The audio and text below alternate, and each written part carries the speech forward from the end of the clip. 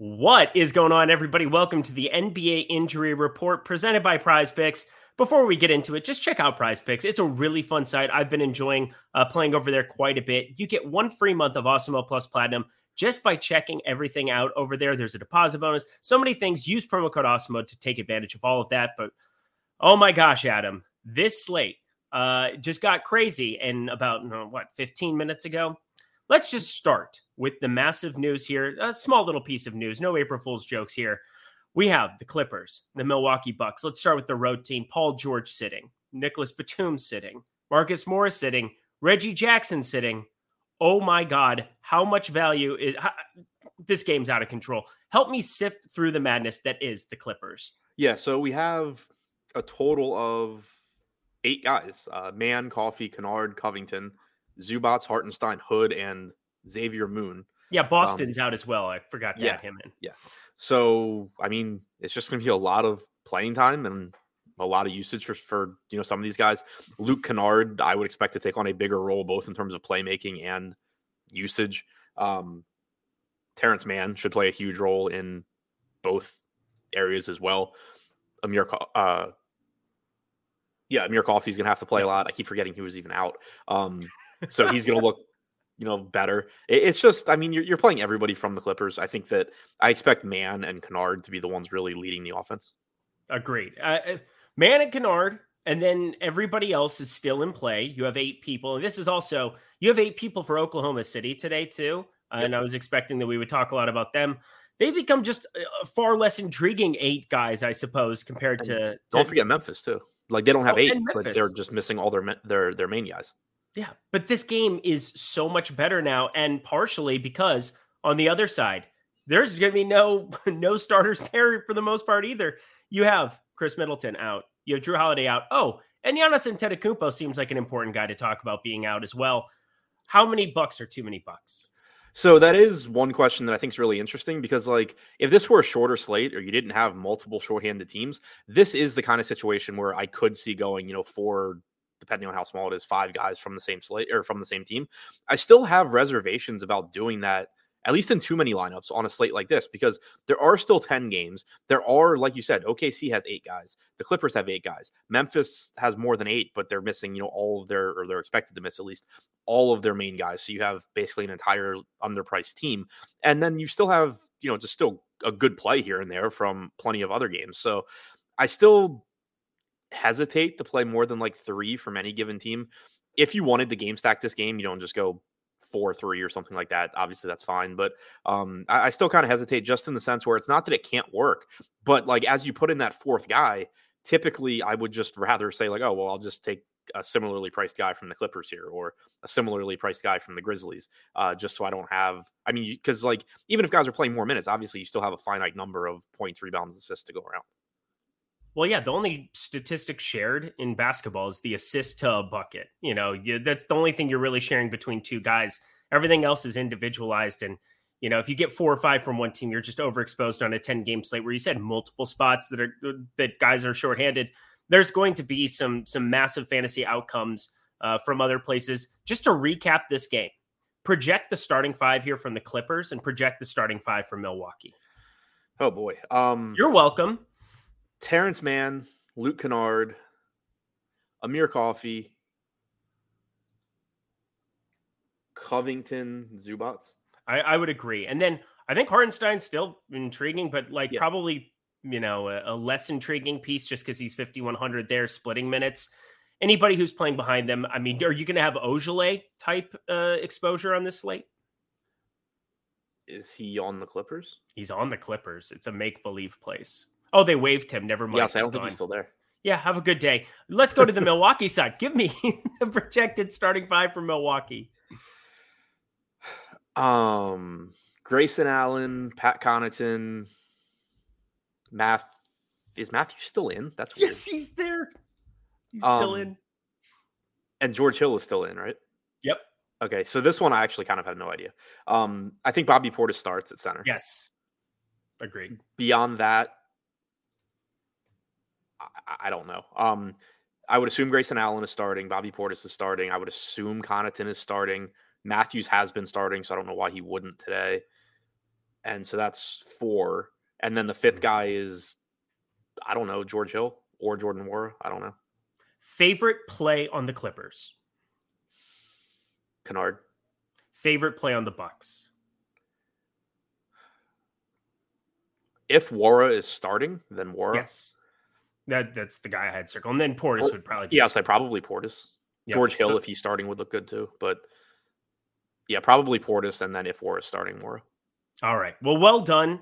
Put you through the ringer on that one, mainly because this news just broke and trying to figure out exactly what we're going to do. I mean, we're going to see some massive ownership in this spot, but it's going to be impossible to get away from multiple pieces in this game in just about every single lineup, which is why we started there. Suppose there's other places that we should probably cover. I think we're going to lump in all these Memphis players together. Steven Adams, doubtful. Desmond Bane, doubtful. Jaren Jackson Jr., doubtful. And Tyus Jones, doubtful. Those are 4 guys massively gone from Memphis here. Where are you planning to go with this shorthanded team? The entire team looks pretty good, but this is another one where the starting lineup certainly matters just because it's going to give you an indication of where more minutes are going to go. But I also wouldn't be surprised at all if you don't see anybody from this team top 30 minutes tonight, because they do still have plenty of active players. It's just not the typical active players. So it is a little bit different than the Milwaukee Clippers game.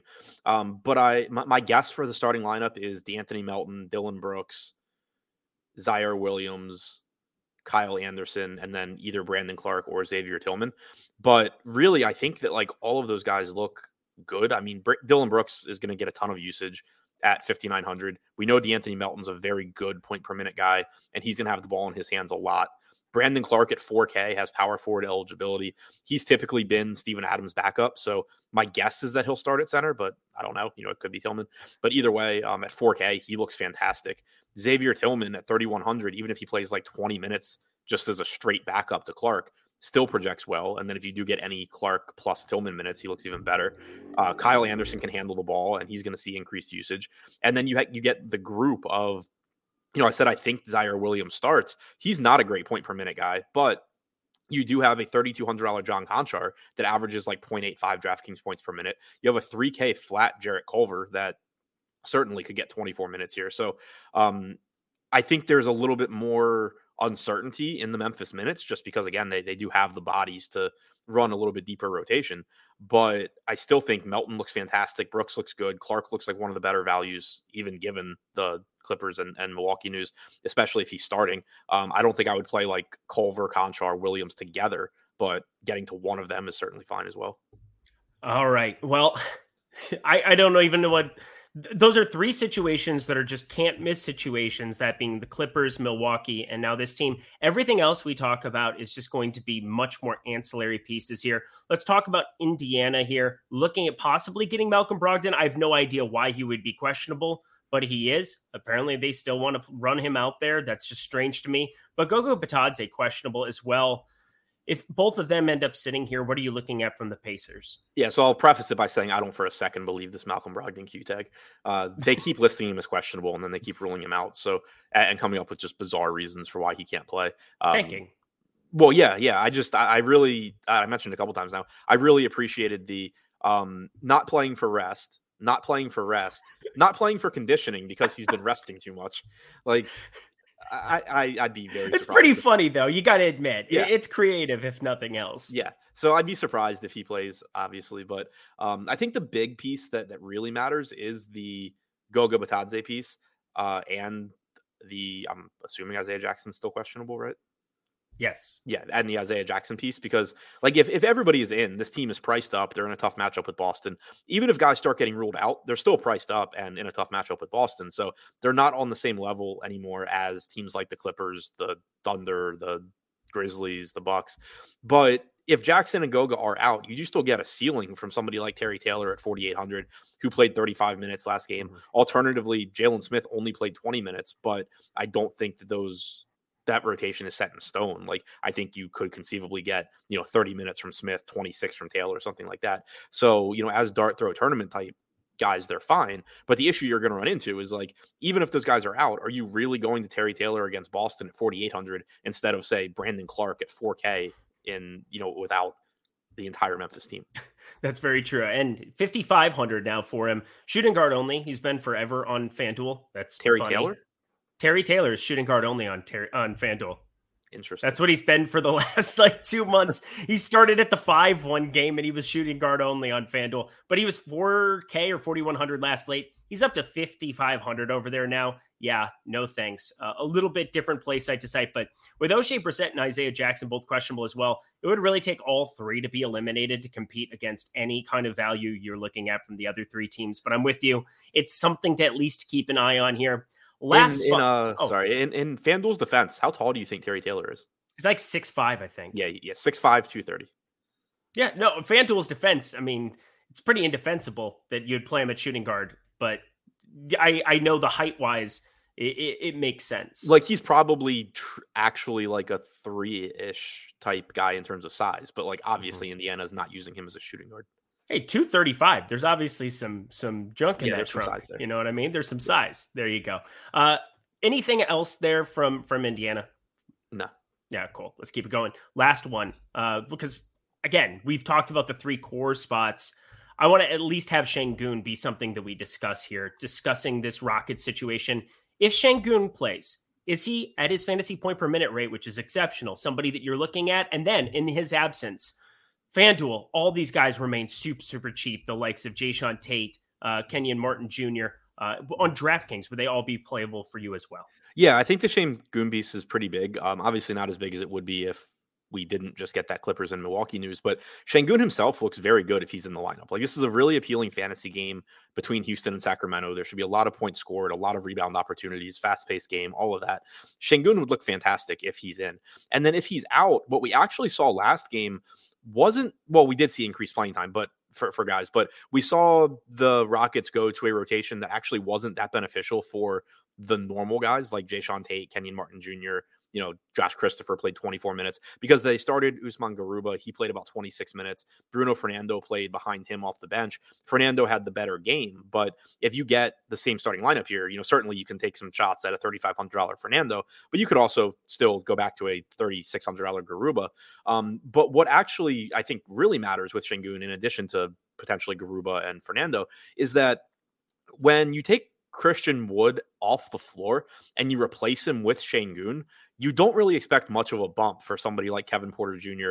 or Jalen Green, because you're just replacing Christian Wood with another like low to mid 20s usage guy that can do some playmaking and all of that. If Şengün's not in and you're essentially replacing Christian Wood with Usman Garuba and Bruno Fernando, you're talking about a lot of usage that's available for really at that point the only capable high usage guys on the team in Kevin Porter Jr. and Jalen Green. So if Şengün is in, I still think you can get to some Porter and Green, but clearly they're not going to be priorities. But if Şengün's out, I do think both of those guys start to look a lot better.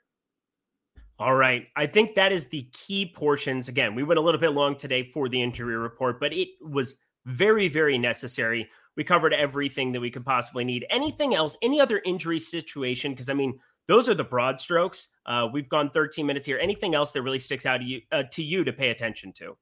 Not as far as breaking news. I think we alluded to it that OKC is also running with 8 guys, but there's nothing changing there. That's been the case all day. So we talked about it on the strategy show. We'll talk about it again on the deeper dive. Awesome. Check out those. He'll be on the deeper dive. I'll be on live before lock. Looking forward to this crazy, crazy slate that's before us. Don't forget to check out Prize Picks. Get that free month of Awesome Mill Plus Platinum when you deposit and play over there. Great site for props. He's Adam. I'm Eric. Best of luck tonight.